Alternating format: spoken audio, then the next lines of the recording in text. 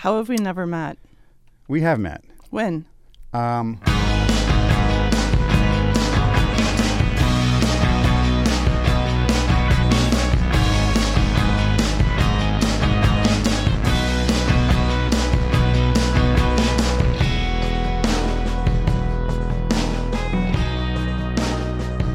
everybody, welcome back to Freepcast. My name is Rob Murray. I am your host. Freepcast is brought to you by the Free Press Media and is recorded, as always, at the KMSU studios on the campus of Minnesota State University, Mankato. Today we have incredible tattoo artist Megan Hoagland on the show, and this was a real treat for me. We got into a lot of stuff that I didn't think we were going to get into. Apparently Mecca Tattoo is haunted, and when I found that out, it was all I could talk to her about for a good 10 minutes there. So you'll have to excuse my giddiness when I heard about the ghost at Mecca, or ghosts. Not quite sure what that is yet, but I love a good ghost story, and this was all I needed to hear from her to just kind of go down that rabbit hole for a while. Megan, by the way, I also mentioned this during the interview. She is the best at what she does. She is her work is known around the country, around the world, probably, for all I know.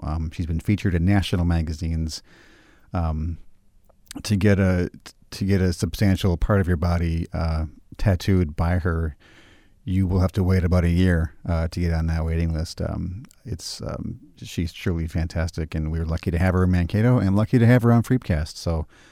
We're just going to get right to it. Instead of me babbling on about her, we'll just get to the interview. Here you go.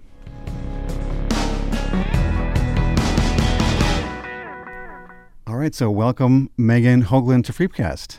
Thank you. Thank you for coming in. This is great to have you, because I always like to be in the presence of people who are way better at what they do than I'll ever be at what I do, and that's definitely the case today. I'm always in awe of the work you do. So thank you for coming in. This is going to be, I have a lot of really technical questions for you too. So I hope you're ready for that. Okay, good. But before we get to that, I want to jump right into the breaking news of the Mankato tattoo scene, which is the expansion of Mecca Tattoo. Yep. Tell me about that. Well, the second floor has always been an apartment, and we keep getting bigger and bigger and bigger. Bigger and better? Yeah, for sure. Yeah, we have a new artist, Patrick, who's awesome. We had a laser removal service, and we have a microblader. So there's 8 tattoo artists. Microblader? Yeah, she does eyebrows. That? Oh. I have no idea what she does.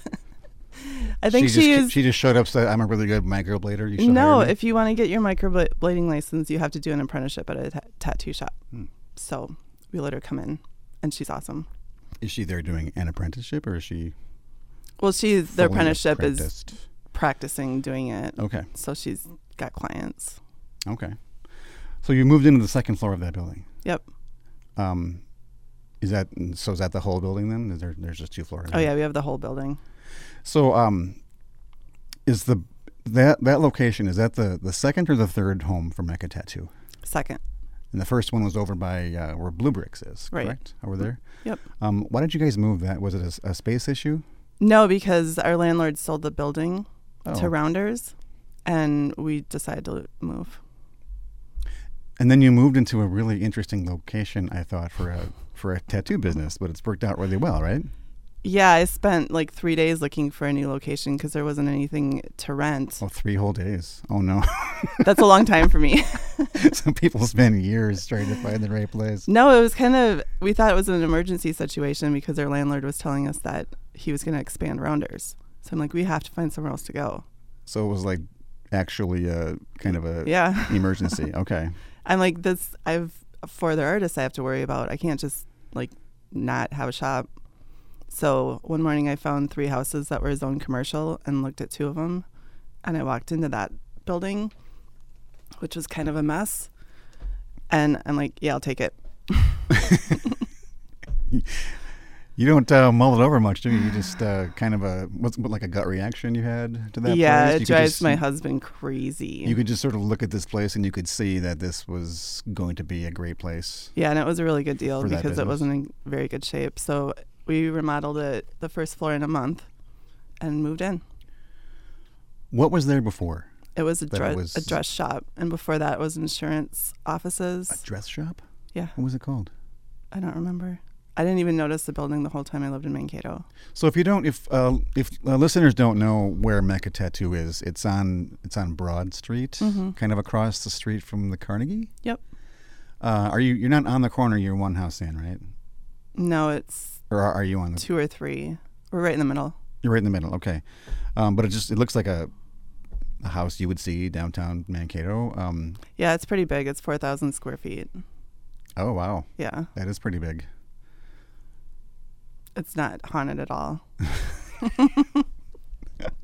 Is there a story there? Is it? Oh my God. It just doesn't stop. Like when we first moved in, there was a lot of activity, and then we had the space cleared by a professional. Wait, you're saying it is haunted? Oh yeah. Oh no, really?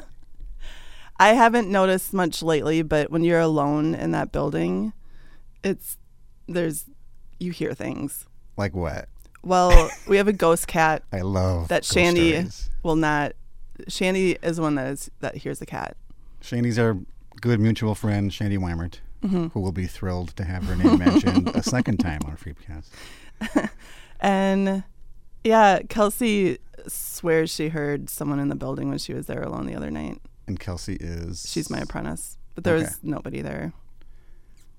So did she hear like voices or She thought she heard Nate. Nate's our shop manager. Because he likes to. Wasn't Nate? No. You sure? Yeah. Oh, I love ghost stories so much. Okay. There was one time where we had the ghost lady come in. She found 7 Indian warriors in John's room. The ghost lady? Mm-hmm. Can I find her on Google as the ghost lady? No, she keeps a pretty low profile. She keeps saying she's retired, but she'll still come over. It's a local person? She just comes and says, yep, there's a ghost. Mm-hmm. There's 7 ghosts. There's some pretty wild stories. Really? Yeah, one time she came with the 7 Indian warrior time, and she's like, she showed up with Chinese characters all over her hands, and she's like, there's a Chinaman on your front door. Wait, did she say Chinaman? Yeah. Because Chinaman is not the preferred nomenclature. Right? She's like, yeah, there's a Chinaman, and he really likes your shop because you have a washer and dryer. Like, apparently he lived here back in the day and would do laundry for people. And I'm like, okay, whatever, dude. But then a couple years later, when not to bring up the racist cliche of the Chinese laundry, but I mean that does sound pretty on the nose. You're going to find a Chinese ghost. Well, our artist Trent was researching history in Mankato, and one of the first settlers was an Asian man who did laundry by the river. So. Okay. I don't know. So have any customers heard any ghosts? We've had people walk out because they can't be in there. That happened once. What? Yeah. He's like, I can't be in here. And then he just left. Because you told him there were ghosts, or because he like independently he realized there's something wrong here? Oh my God. Mm-hmm. Okay. I just love ghost stories. Well, it used to be a funeral home. I mean. Oh, really? Yeah. Oh. Yeah. We're supposed to repaint the walls in the basement. You just said dress shop and insurance business. I didn't know it was a funeral home. Yeah, it used to be owned by a furniture company, and the furniture companies used to own the funeral homes. So did you know all this when you bought it? No. That there were ghosts? No. Did you feel, when did you find out, and did you want to sell the place right away when you found out? Oh no, there's always ghosts around. I'm not scared by them. So there's no doubt in your mind that ghosts are real. Something. I don't know if you want to call them ghosts or energies or spirits or whatever. This went down a whole different road that I never I know. Plus, we're having our open house on Saturday, and I had a dream that I wouldn't let the Ouija board come in the shop. They had to go next door into the other neighbor's lawn to do it. Well, the open house is tomorrow? Yeah. Okay, so today is November 1st. Tomorrow's my birthday. Happy birthday. Tomorrow, yeah, November 2nd. I should try and get this up before that hits, but I probably won't, just to be honest with you. But it's fine. I have a feeling it might be packed, so not too worried about it. I don't know that Freepcast is going to really do a whole lot more to drive people to the event. People just want to see the building. They just want to come in there and see it and drink. But so does the general population, do people know this as a haunted place? I'm just going to stick with the haunted thing for a minute. No, but do you tell people? Sometimes. Is it a topic of conversation when you're we'll talk about putting ink on someone? One summer the electricity went out and me and John went downstairs with his customer to tell ghost stories on purpose. And his customer was telling this story and halfway through a wire above John's head fell on his head and he jumped up and screamed like a girl. Because he wants to believe so bad. I do too. That's why I'm so interested in this. I've never seen a ghost. I don't know that I can get my head to believe it, but I really want to. I want to so bad to believe that there's ghosts. There's something. There's something at my house too, but I don't want to talk about it. Oh, you have to now. You can't just drop that on me and not talk about it. There's a ghost cat at my house too. Maybe it follows me around. I don't know. You know it's a cat? Oh, yeah. How do you know it's a cat? Well, I heard it in the corner when I was trying to sleep, and it was like this weird meowing sound, and I just ignored it because I have 2 cats. But the kitten was locked in the basement, and Sweetie was outside, so I knew there was no cat in that room, so I just ignored it. So was it weird meowing because there wasn't supposed to be meowing, or was it like a ghostly meowing? No, it wasn't ghostly. Don't be weird. But then I swear to God, I heard the walls purring. And then I'm like, this is stupid. I'm just going to go to sleep. And I was like asleep and something meowed right in my ear, like super loud. I'm like, okay, whatever. I mean, I would have went up and out of that house. I say that I want to believe, but I think that if I ever was confronted with it, I would get the fuck out of that place immediately. No, they don't scare me. They're just annoying. Like, one of them knocked on Isabella's bedroom door one day, and she came out and asked me why I knocked on her door. And I'm like, I did not knock on your door. Was she scared? No, she was just annoyed. She's 17. She gets annoyed easily. Stupid ghost, God.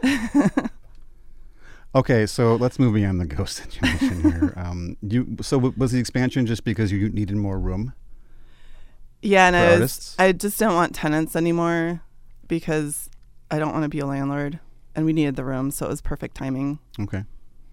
So we had Ann Fee on last week, and she said that she's seen the space and what you've done with it, and she said Mecca Tattoo is a great example of what female leadership looks like. Can you explain what she meant by that, and maybe, was that intentional? Did you try and design the space to have a female vibe? Not really. I just have to be in charge all the time. I've tried to work for other people and I just end up being in charge, so I just decided to open my own shop again.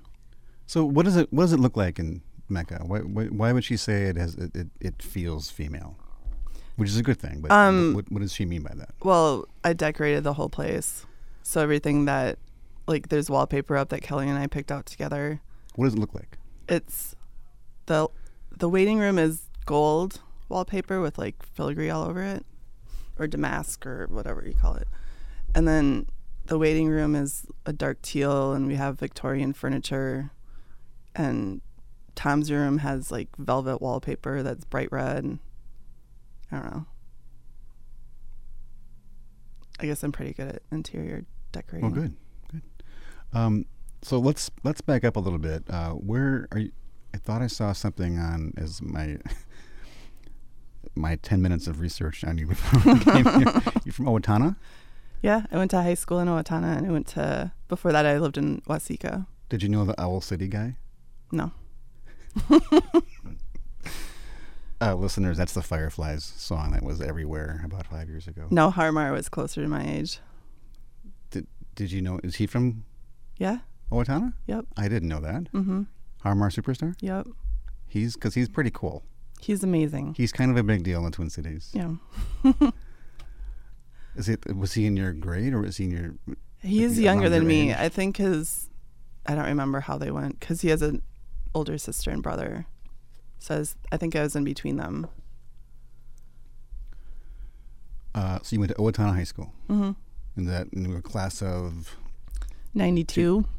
92. Okay. Mm-hmm. Getting up there. How do you feel about that? Considering I think our new receptionist was born that year, I just ignore it. It's like I don't feel that old. I do some days, but it's just a number to me. Well, I was class of 88, so you're not as old as me. So did you know right away, or when you were in high school, did you know that you wanted to be a tattoo artist, or did you have other hell no. Nobody was getting tattooed then. So what was your goal back then? Actually, that really stressed me out because I didn't know what I wanted to do. So what did you do? I went to Arizona and partied for 3 years, and that got a little out of hand, so I came back home, and I was a bartender and waitress for a year before I asked for an apprenticeship at a shop in Owatonna, which was not my idea, by the way. When you say you partied too hard in California, Arizona. I'm sorry, Arizona. First of all, why Arizona? And how too hard are we talking? Well, my grandma lived there, so I went down there to go to ASU, and I don't know if I can elaborate on the partying because I know my mom's going to listen to this. Well, then we don't need to go any further. Then I don't want anybody's mom to be offended. I'm totally okay, like talking about that in private. I'm like an open book. You had a few drinks. Yeah, and then some. And then we'll just leave it at that. So was that the school that if you are a resident of Arizona, it's like super cheap to go there? Yeah. So that was the problem is I worked for a year. So I had a year to not go to school. And then I just met so many people it's a party school. So I didn't get very far, but I ended up back here for a reason, obviously. And when you say you came back here, did you come to Mankato or did you come to? Oh, you said Owatonna. Yeah, I was in Owatonna. You started work at a shop there. Yeah. Why? The guy I was dating at the time said I should ask for an apprenticeship because I'd be good at it. So I did, and that was an interesting year. Wait, so the world-known tattoo queen started out because her boyfriend said she might be good at it? Mm-hmm. Yeah, because back then it was just bikers. Well, he was getting right. Tattooed. Like nobody was getting tattooed. That guy was a genius. I know. You ever call him up once in a while and say, "Hey, by the way, thanks, because I'm like a legend in this industry now, and it's because of you." He knows. He knows. Okay. Do you still keep in contact with him? Yeah, every once in a while. And so you started doing it. Did you think he was right that you might actually, have some talent for tattooing? No, I just thought it was cool. My mom told me I could do it as long as I didn't do it forever. But this was pre-Miami Ink, before it was on TV. Like, we were the outcasts of society. Mm-hmm. Like, it's not, now it's all glamorized. Back then it was dirty. So did you kind of connect with that ideal? Yeah, a little bit. I mean, I'd been partying in Arizona, so I was like already a part of that scene. But when I came back here, I wasn't. So, I don't know. I just worked as much as I could and tried to figure it out because my apprenticeship didn't really teach me that much. I was basically self-taught, which don't do this at home. So was there any part of this you didn't go into this because it was a dream of yours. You went into it not that it was a last resort or that you had nothing else to do, but was there any point in the early time of your career where you're like, okay, I need to make something of this, so I need to kind of buckle down and get good at this? It took me about a month of like trying it out to see if it was something I wanted to do, and then I was committed after that. And I was just like trying to get as good as I could as fast as I could and keep up with all the guys because there were no women tattooing. There was like 3 that I knew of in the whole United States, which I'm sure there were more, but that was certainly a male-dominated field. Mm-hmm. And still is, correct? Yeah. It's better. But it's not the same. The only 2 tattoo artists I know are women. You and Kelly Bundy. Yeah. My little rising star. Yeah. So people who haven't seen Megan's work, you would be amazed at what you see. It's like, I mean, you think of the most elaborate, detailed painting or photograph you can imagine. She will put that on your back, and it will look exactly like you want it to look. It's actually pretty stunning. And so I'm thinking now of how you kind of stumbled into this work, and now you do the kind of work that even really good tattoo artists probably can't do. Or maybe I'm wrong about that. Maybe I don't know. But it seems like, and from when I read about you, the things you can do are not normal. I mean, you do extraordinary work. Yeah, there's a big black and gray community, like reproduction artists now. But when I started, there wasn't any. There was a couple guys that were doing portraits. Did you know that that's what you wanted to graduate to? I didn't see any of this coming. Like, this is all fate. So you were starting out, you're doing what, like barbed wire and mom tattoos when you first started, and then Taz. Taz? Taz, lots of Taz. What's that? What's Taz? The cartoon character. Taz as a fireman, Taz like running, Taz as a whatever. Everybody. The Tasmanian Devil? Yeah, everybody was getting Taz and barbed wire. Okay. Yeah, I think I can remember that being a common tattoo. So you're doing a lot of those, and at some point though you decided to I don't know, take it up a notch, do harder stuff. I mean, tell me about your progression to get from that to where you are today. Well, I was in the Owatonna shop for about a year, and then I took over his Northfield shop, and I was basically by myself, so I didn't really know what I was doing. Like, I knew enough to tattoo someone, but there's no way I could have done a portrait.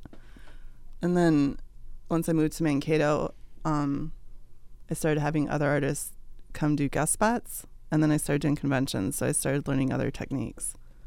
And since you go to conventions, tattoo conventions, where you learn new ways to do things, tattoo and meet other people and learn tricks at every show. But I was always a reproduction artist before I started tattooing.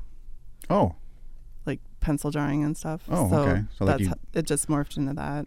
You take a photograph and do a pencil drawing of that photograph. Mm-hmm. Okay. So that's kind of the foundation for what you're doing now. Right. You were good at that with a pencil and paper. Right. And so you wanted to be good at that with what's it called, the ink gun? Well, it was all on customer requests, and there were no portrait artists. So once I started figuring out black and gray, I just started getting more customers asking for that. Yeah, it took about 5 or 6 years to get any good at what I was doing at all. Is it hard to go from being good at reproduction with a pencil and paper to doing it with a tattoo ink? What's it called, by the way? I'm not using the right terms here. What's that thing called that you use to put ink on a person's body? A tattoo machine. Just a tattoo machine? Mm-hmm. Okay. Was it hard to go from the pencil to the tattoo machine? Yeah, because when you're tattooing, you have to entertain someone, concentrate on what you're doing, take into consideration their skin and how the ink's going in, and like your stencil, try not to lose that. So it's unforgiving. If you make a mistake, it's there. You can't erase it. So it is a lot different. So I want to know how you do this. When I looked at some of the work that you've done, let's take, for example, one of the more recent ones you did, the Davy Jones, the pirate, not the singer, from Pirates of the Caribbean, on the guy's forearm. Were you given a photograph of that?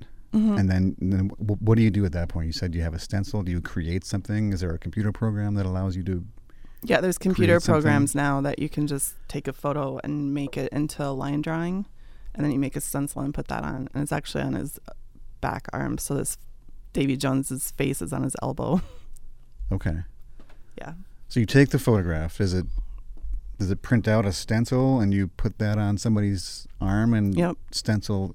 But there's a lot of shading that you have to do, and that seems to me like it might be is that the challenge, getting all the shading correct, the proper? Yeah, for sure, because you have to, all the inks are different, and to get the gray shading, you either have to go faster or you water the ink down. So it takes a while to find a good mixture. What's your best theory of doing that? It looks like it's so I mean, it's almost Rembrandt-esque how you have to get so precise with the shadows and the shading. I mean, how do you do it? Is it just all by, you just eyeball it up and say, this is what I think it should be? Or do you have a system in place? I'm just like a copy machine. So you're just looking at it saying, it has to be that shade. I need to dilute this ink that much. Do you do the dilution, or do you just go fast? That's what you said, right? Either dilute it or go faster? Yeah, I dilute it. You do? Okay. It just, I don't know. It just seemed like it'd be so difficult to get all that so accurate and so precise. Yeah, it used to be. Now I do it all day. I'd rather be shading than lining, because outlining to me is harder than shading. Shading's easy. Oh, that's the easy part you're saying. Yeah. What I'm saying is the hard part. You're saying is the easy part. Okay. For me. All right. Well, that shows how dumb I am about all this stuff. You're not dumb. Not about this stuff. I wouldn't. Maybe not. Maybe dumb isn't the proper term. But yeah, there's a lot to tattooing. Like people ask for apprenticeships a lot, and they have no idea what they're asking for. It's like having another child. I have to be totally responsible for everything that you do and say and post on social media and teach you how to permanently mark people. Like, asking for an apprenticeship is they don't know what they're asking for. So do you do them often? You said you have the what do you say, the blade person? Microblading. She's an apprentice. Yeah, but she's not really. She has to get hours in to get her license. That's all she's doing. My apprentice has to actually do a serious apprenticeship. Like, you always have an apprentice? No. You have one now? Yeah. She's very lucky and she knows it.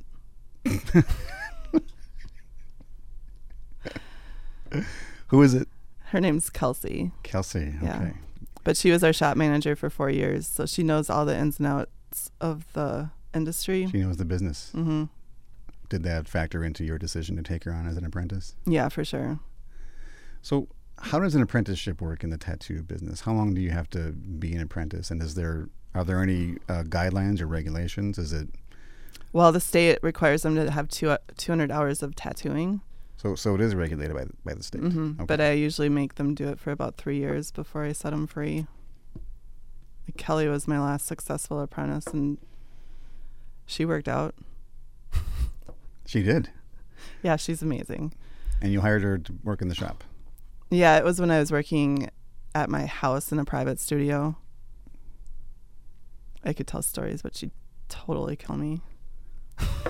Well, I mean, we're here for stories, so if you want to risk that, that's why we're here. But if you don't want to, No, I asked her to apprentice because I know that that was something she was super interested in, and she'd been laid off for a year. So I asked her to come over one day, and she showed up she showed up looking a little rough. But as soon as I asked her, she was all in.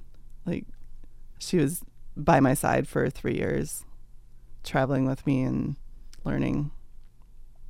And now she has like her own cult following. Like, her work is super good. I think she'd be a fun person to have by your side for a couple of years. Yeah, we had fun. Yeah, I bet you did. What other regulations are there for the apprenticeship? It's just the hours? That's it. Okay. Yeah, don't get me started on the health department. Well, that's one of my questions for later. We can talk about that now. Are things safer in the industry now than they were when you started? They're way safer, but not because of the health department. It's because of artists actually learning cross-contamination and how to not give someone hepatitis C. So it's a lot cleaner, but that's because of the artists. It's not because of regulations. So do you make your operation safer? I mean, do you educate yourself on what's safe, and is there? Yeah, like I'll call someone out if I see them not being safe. So I trust all my artists to be clean and have a sterile environment. That's not an issue. Is the equipment you have now, is that better than it was 20 years ago? Is it safer? I use the same equipment. That hasn't changed, but there are different types of machines that some people use that's different. But overall, it's about the same. We're just better educated. Okay.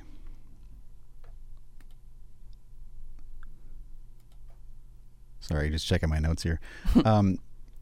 So we already talked about. I was going to ask if you had any mentors or idols or people you looked up to early on. It sounds like you kind of didn't. No, there are a few people I definitely did, but it was more just creating close friends that were tattoo artists so that we could, I don't know, share stories and learn from each other. Well, as you were transitioning into this more, what's the actual term for the kind of work you do? Black and gray reproduction. So as you're transitioning into the black and gray reproduction, was there anyone that you looked up to or said, hey, this guy's shit is amazing, I want to do it just like that? Yeah, Jack Rudy and Brian Everett were like the ones that started it. So I always looked up to them. They started it? Like there was a... They were the first two doing actual like portrait work, and Tom Renshaw. They were like one's in California, the other one's in New Mexico, and the other one's in Detroit. Are they still doing it? Mm-hmm. Have you surpassed their expertise? Maybe. It doesn't matter. Like they're like the founders of the type of work that I do. Yeah. So. And that's how it always will be. They'll always trump me. So the tattoo that I mentioned earlier, when you went to went to Omaha to do the Pirates of the Caribbean Davy Jones guy. Mm-hmm. Did you just go there to do that? Was it like hey, we're gonna fly you out to do this tattoo on this guy? Because you did that in one day. Yeah. It looks like it would. Again, knowing nothing about your business, it looks like that would take some time to do. Well, like you may have to come back a few times to. I kind of have a little ADD, so once I like start hyper focusing, it doesn't take me long to get a lot done. And that's like a full side of a guy's arm, right? You said the back of his arm? Right. But that was a customer I had up here, and he moved down there. And my in-laws live in Omaha, so I just drove down there for the day to work at that shop. And Silas hung out with his grandparents. So you went down there, were you like, did they, because you're Megan Hoagland, they just, Megan's coming. Let's just clear out some room in our shop so she can come in and work on this they guy. had just expanded, so they had plenty of room. And my friend Dave works there, so I went to go see him. But Omaha is only 4.5 hours away. Do you do that a lot, though? Do you travel to work on people? I'm going to start to again next year. I think I have almost one a month for 6 months straight, like a convention. But, yeah, I haven't done much traveling the last year because shit's been crazy. Right. We'll get to some of that. So this may not have been your dream when you were in high school to be what you are today, but would you consider yourself right now kind of living your dream? You have your own business. You've got, from what I understand, you have a months or years long. I'm not sure how long it takes to get in with you. If I want to get my whole back done by you, how long would that take me right now? I have a year waiting list. Which seems like a good problem to have. Mm-hmm. So are you living your dream? Is this... Yeah, my mom found something I wrote in like first grade or something, like what do you want to be when you grow up? And I wrote down a famous artist. So I've always wanted to be an artist. I just didn't see how that was feasible, like to be a successful artist and to actually make money. So this worked out. So you're living the dream. Mm-hmm. Yeah, when I started tattooing, most people had to have another job to make enough money to survive, and now this is my career. And you're doing it in Mankato. And I'm doing it in the middle of nowhere. So why why Mankato? I kind of got stuck here. I started having kids, and their story dad of our lives lives. here. And I always wanted to move, but it never worked out. And now I don't want to move. Like, everything's perfect right now. Knock on wood. So do you mean, do you legitimately like it here now, or do you feel like this is just where it all happened and you can't go? No, I like it. I love my shop. I love my house. We just moved 2 years ago to right outside of town, so we have 3.5 acres right on the trail. Like, everything's great. The only thing I don't like is the stupid weather. But you longing for those Arizona days when you were Yeah, drinking. That's where I'll probably retire. Oh, really? Okay. That's where I belong. Okay. But right now, this is what's going on. Because you could probably do this anywhere. I mean, right? I mean, you've got all these customers, and they'll probably follow you wherever you go, and your name will follow you wherever you go. Mm-hmm. You could set up shop probably anywhere. Yeah. Yeah, I have worked everywhere. And that's the plan, right? I mean, so what is the plan? Are you when your kids are out of the house, you gonna head south? I don't know. Pick up Mecca? Silas is only 6. That's like a long ways away. You've got some time to wait. And plus, I have to talk Tony into moving because he hunts and fishes everywhere here. You can hunt feral hogs in Texas. True. It's warm down there. Yeah. Have you heard of that problem, by the way? Yeah, I didn't think that was real. I didn't think it either. I was listening to an episode of a podcast called Reply All, and it was all about this feral hog situation. I had no idea. Why don't they just shoot them? Well, they are. For sport. That's part of the problem. They want the sport part of this whole thing to stay alive, so they got to keep the hogs around. Anyway, oh, my God. We won't talk about that. Okay. Looking at my list of questions here to see what we've already gotten to.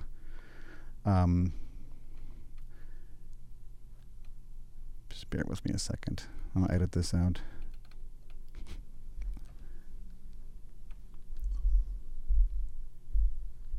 Oh, I know what I want to ask you about. So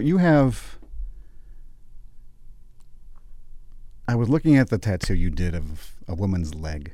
Mm-hmm. And she's got Tony Soprano on there, and I think Al Pacino from Scarface. Mm-hmm. I think Robert De Niro maybe is that mm-hmm. on the back of the leg. That looks like a really like a concept maybe somebody came to you with and said, I want to do this, this, and that. How can we make this work? Or did that person come to you with everything written out that she wanted? Yeah, she came with all the images. She's a collector where she's one of those people that goes around and specifically gets tattooed by specific artists. So because she's a collector of artists. Yeah. So for listeners, this tattoo is it's insane. It's her whole leg, mm-hmm. and it's got poker chips and palm trees and Al Pacino holding his machine gun, and mm-hmm. it's crazy. Yeah, it's a collage.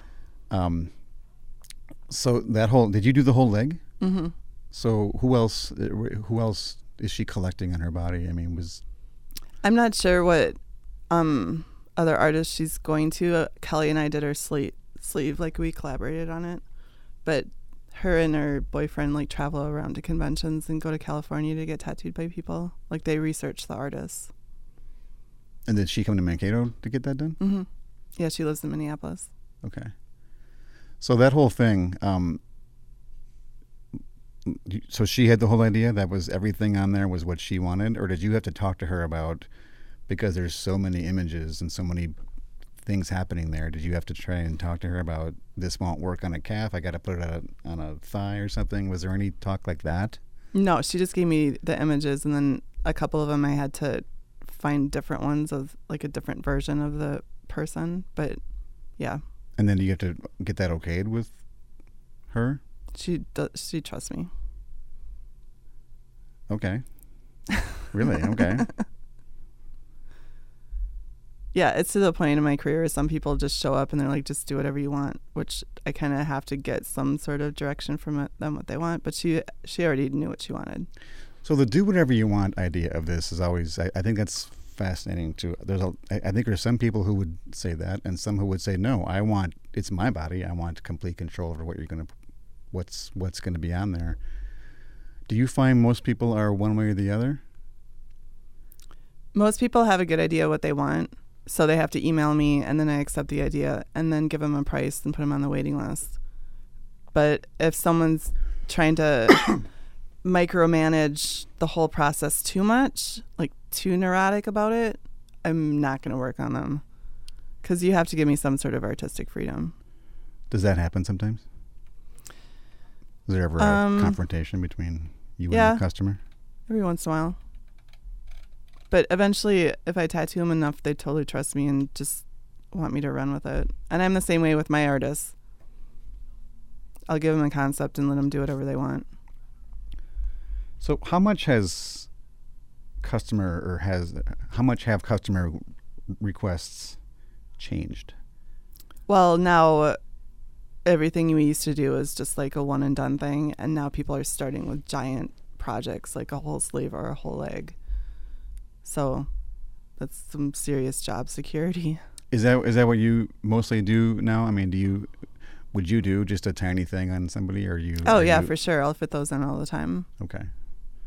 But if you wanted to get like this leg you did, how long did that take, by the way? We're supposed to finish it this month, so she's been coming in once a month I think we started in March. And is that what you do that day? Mm-hmm. So how many hours is that then? She'll usually sit for 5 or 6 hours. So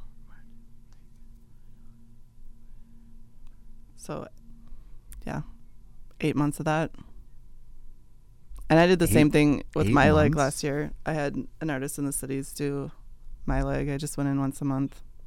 What's on your leg? It's wings. If you don't mind my asking.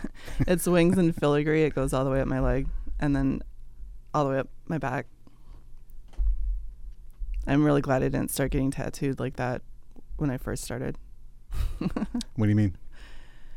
I don't think the work would have been as good, and I would have sacrificed a lot of like space on my body that I'd want now to tattoo. What's the most challenging tattoo you've ever done?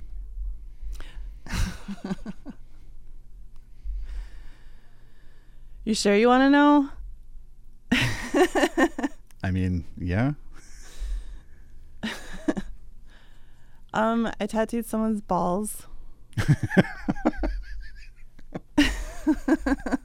Okay. You're blushing. That's okay. Why?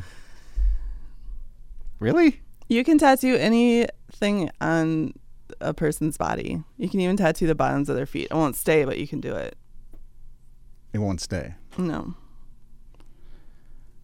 But it'll stay in the balls. Mm-hmm.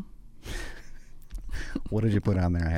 I just have to know. It was a traditional rose on each one. Next question, please.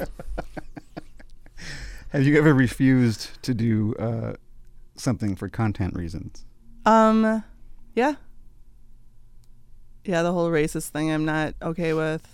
But usually we refuse to tattoo kids that want to get like their hands or their neck tattooed as a first tattoo.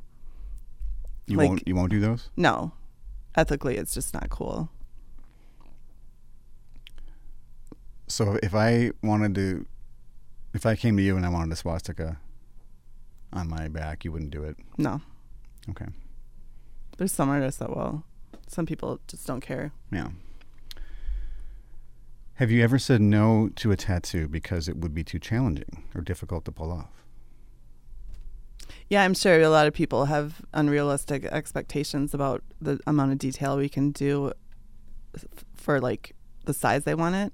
So it has to be big enough so that it'll hold up. So you've turned down people's requests for some things? Oh yeah, all the time. Okay. Or we'll try and talk them into doing it differently. Okay. Interesting. Let's transition. Tell me about your family. You're married? Mm-hmm. Married to Tony. He runs Nakado in North Mankato. Mm-hmm. And I have a son. How long have you been married? I don't know. You don't? Okay. 5 years, I think. Sorry to have asked such a difficult question. Yeah, it's been interesting. Yeah, so I have a 17-year-old daughter named Isabella and a 13-year-old daughter named Cordelia, a 12-year-old named Mercy, and a 6-year-old son named Silas. And then we have a dog, 2 cats now, and a tortoise. A tortoise? Mm-hmm. What's Tortoise's name? Honey. I didn't name any of the animals. How many dogs do you have? Just one. What kind of dog do you have? He's a German wire-haired pointer. He's crazy. Mm-hmm.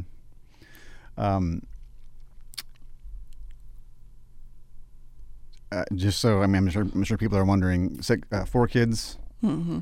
married for 6 years. Mm-hmm. Do you have kids together? Are they? Yeah, Silas. Just clear the air here. It's fine. Silas is mine and Tony's. Okay. And then the 2 middle ones, Thomas is their dad. He lives in town, and then Isabella's dad lives in Florida. Okay. Let's talk about Izzy. Mm-hmm. You went through an experience last April with her, and you do want to talk about this for listeners who are wondering. I did ask her beforehand if this was okay to bring up, because it seems like it's an important part of your life, and you very much want to talk about this. Yeah, for sure. Okay, so if you're a Facebook friend with Megan, which I am, you saw that she began posting basically a missing persons poster of your daughter in April. And why don't you tell me what happened there and why this is something you want to talk about? And well, she's safe now, right? She was found and she's safe? Oh, yeah, she's awesome. Okay. But I guess it started in junior high. She started hanging out with some pretty shady people. And she was just hell-bent on just having some sort of gangster lifestyle. And so she was in outpatient treatment last winter, and she did, like, amazing. But as soon as she got out, she was just, like, back to partying. Treatment for? It was drugs and alcohol. Okay. But I can see how that kind of lifestyle is, like, exciting for a kid. Mm-hmm. Like, I think everyone can understand that. And that's what she wanted to do. She didn't want to. And then she got in trouble with the cops. And the judge said, you have to follow your mom's curfew. And she walked out and was pretty much like, fuck you, and didn't come home. So she was around Mankato for a couple of weeks. And then I noticed that she was taking money out of her account in Minneapolis. And I was talking to her the whole time. So, and I didn't know what to do with her at this point. Like, I tried everything I could. I was exhausted. And then all of a sudden she was in Chicago. Like, so I was talking to her and texting her and just playing dumb. I'm like, where are you? And she's like, Minneapolis. I'm like, okay, cool. And then all of a sudden there was reports that she was doing some pretty shady shit, and there were stolen checks going through her account, and her account got shut down. And I went to the cops. I'm like, I don't know what to do. Like, she's in Chicago and won't come home. And I told them what was going on, which I won't elaborate on just for her privacy, but they pinned her phone, figured out where she was, but they could only, like, get to a mile radius of where she actually was. And so we were just, it was like, I posted the missing persons flyer and went to bed. And the next morning I woke up and it had gone viral. Like, it was everywhere. It was in Brazil. It was in the Netherlands. Like, the tattoo community just shared the shit out of it. Wow. Yeah. And so they kept trying to find her and trying to find her. And Saturday morning, I was supposed to put on that fundraiser for our nonprofit. Like, that was the day, our once a year big fundraiser. And I woke up and I'm like, I was just in shock. I'm like, I'm too far away. I'm going down there. So I grabbed my friend Joy and her husband and we drove to Chicago. And I'm texting her and talking to her the whole time. But every time I talked to her, she'd be like, Mom, I got to go quick. I'm like, who the fuck are you talking to that you have to go and you can't talk to me? And I'm like, I give up. There's nothing I can do. So I went to bed and we got up at 5 to come home. And she called and she's like, hey, can you come get me? The cops won't let me leave. So the second we were leaving town, we got her and put her in her car, and the rest, everything just fell into place. It was like years of just hell with this kid. And then I don't know what happened. Everything just fell into place. she wasn't okay with it, but she ended up being court ordered into treatment and spent 5 months there, and she's a whole new person. 5 months in treatment? Yeah. Wow. Where was that? She was in Winnebago for 2 months, and then she was in a halfway house. Okay, I know where that place is. Mm-hmm. And she's okay now? Yeah. Is she living in town, or where does she live now? She's at Job Corps in St. Paul.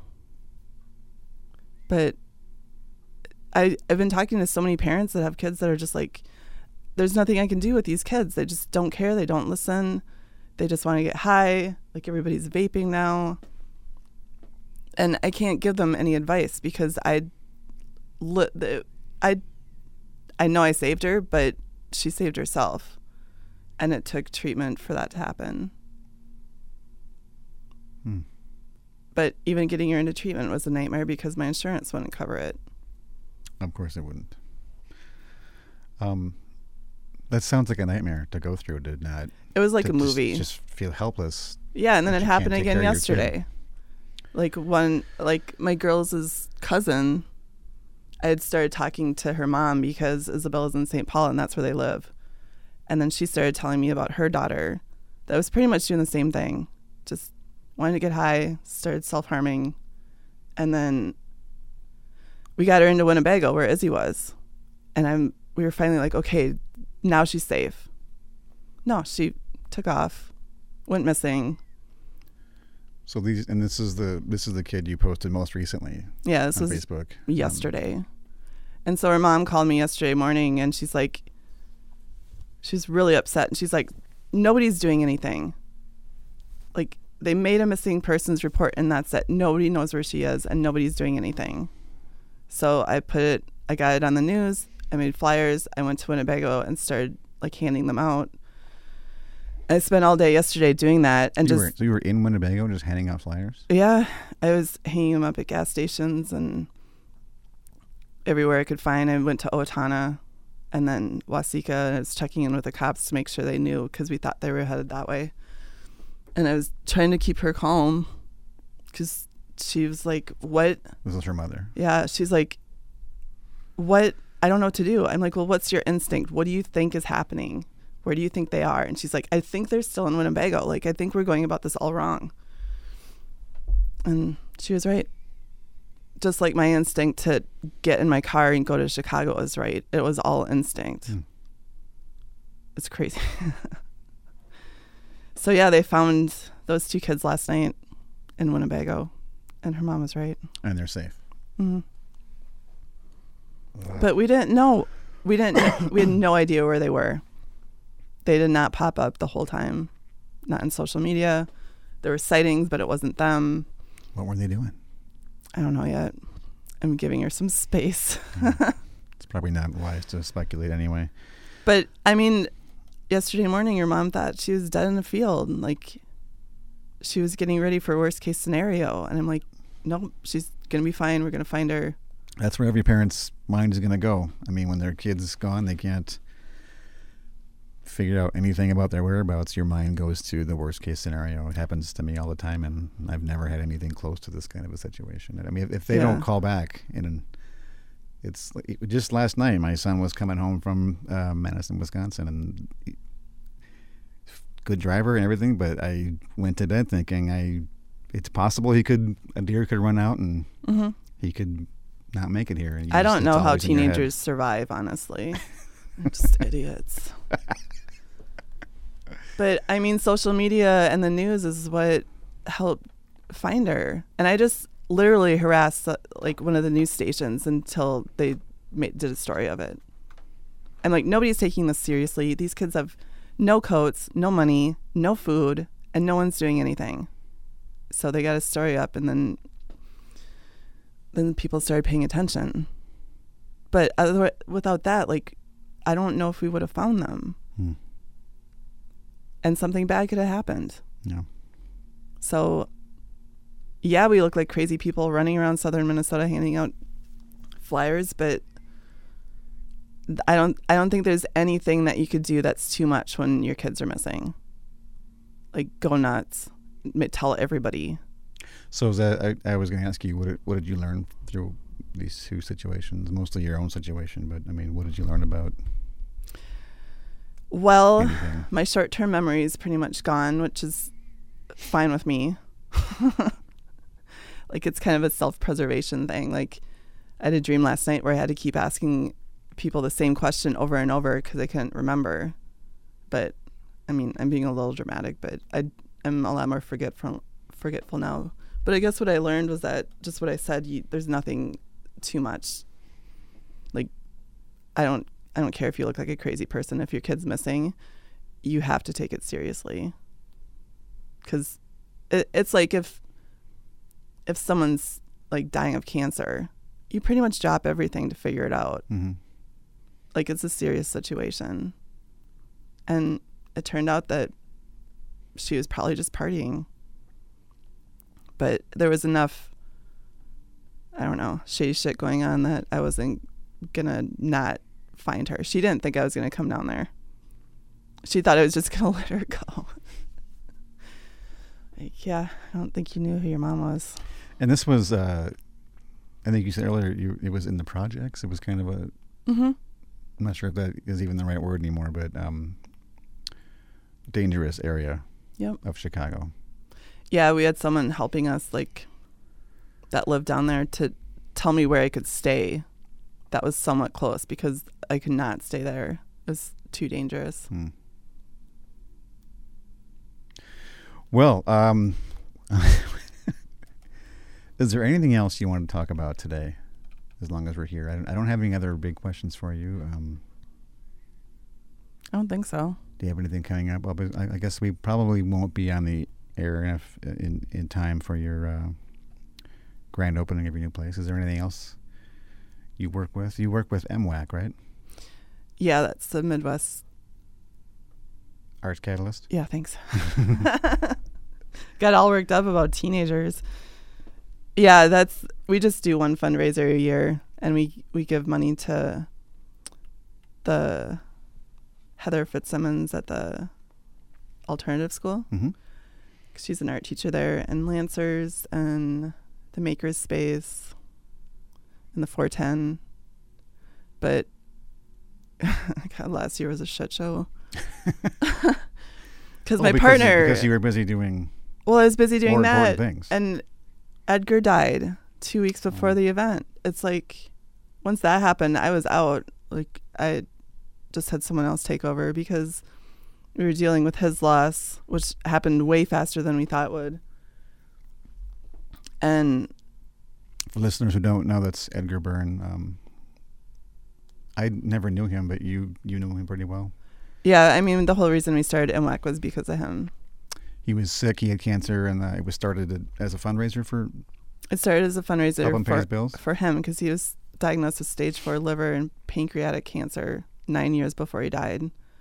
And the fundraiser was super successful, but the next year he was still around and he wanted to give back to the community. So we started a nonprofit to do that. And it just kept going. Like, every year we just kept doing the same thing. And it's something that everyone looks forward to, I think. So next year it will be more like a tribute to him for sure, and to help out his girls. Edgar, like I said, I didn't know him, but from what I've read and what I've heard since his death, he was just a beloved character in Mankato. I've heard nothing but good things, great things. Yeah, about Edgar. He's still around. I think he used to sit in this chair right here that I'm sitting in for a radio show he was involved in. Mm-hmm. Yeah, he was really funny. Yeah. All right. Well, if there's nothing else you want to talk about, Megan, thank you very much for coming on the show. It was a pleasure. I love learning so much about all your ghosts and all your tattoos, and glad to hear your daughter's doing well. Yeah, I'm super lucky. Like, it doesn't work out for everybody. So. All right. Well, thank you very much. Thanks.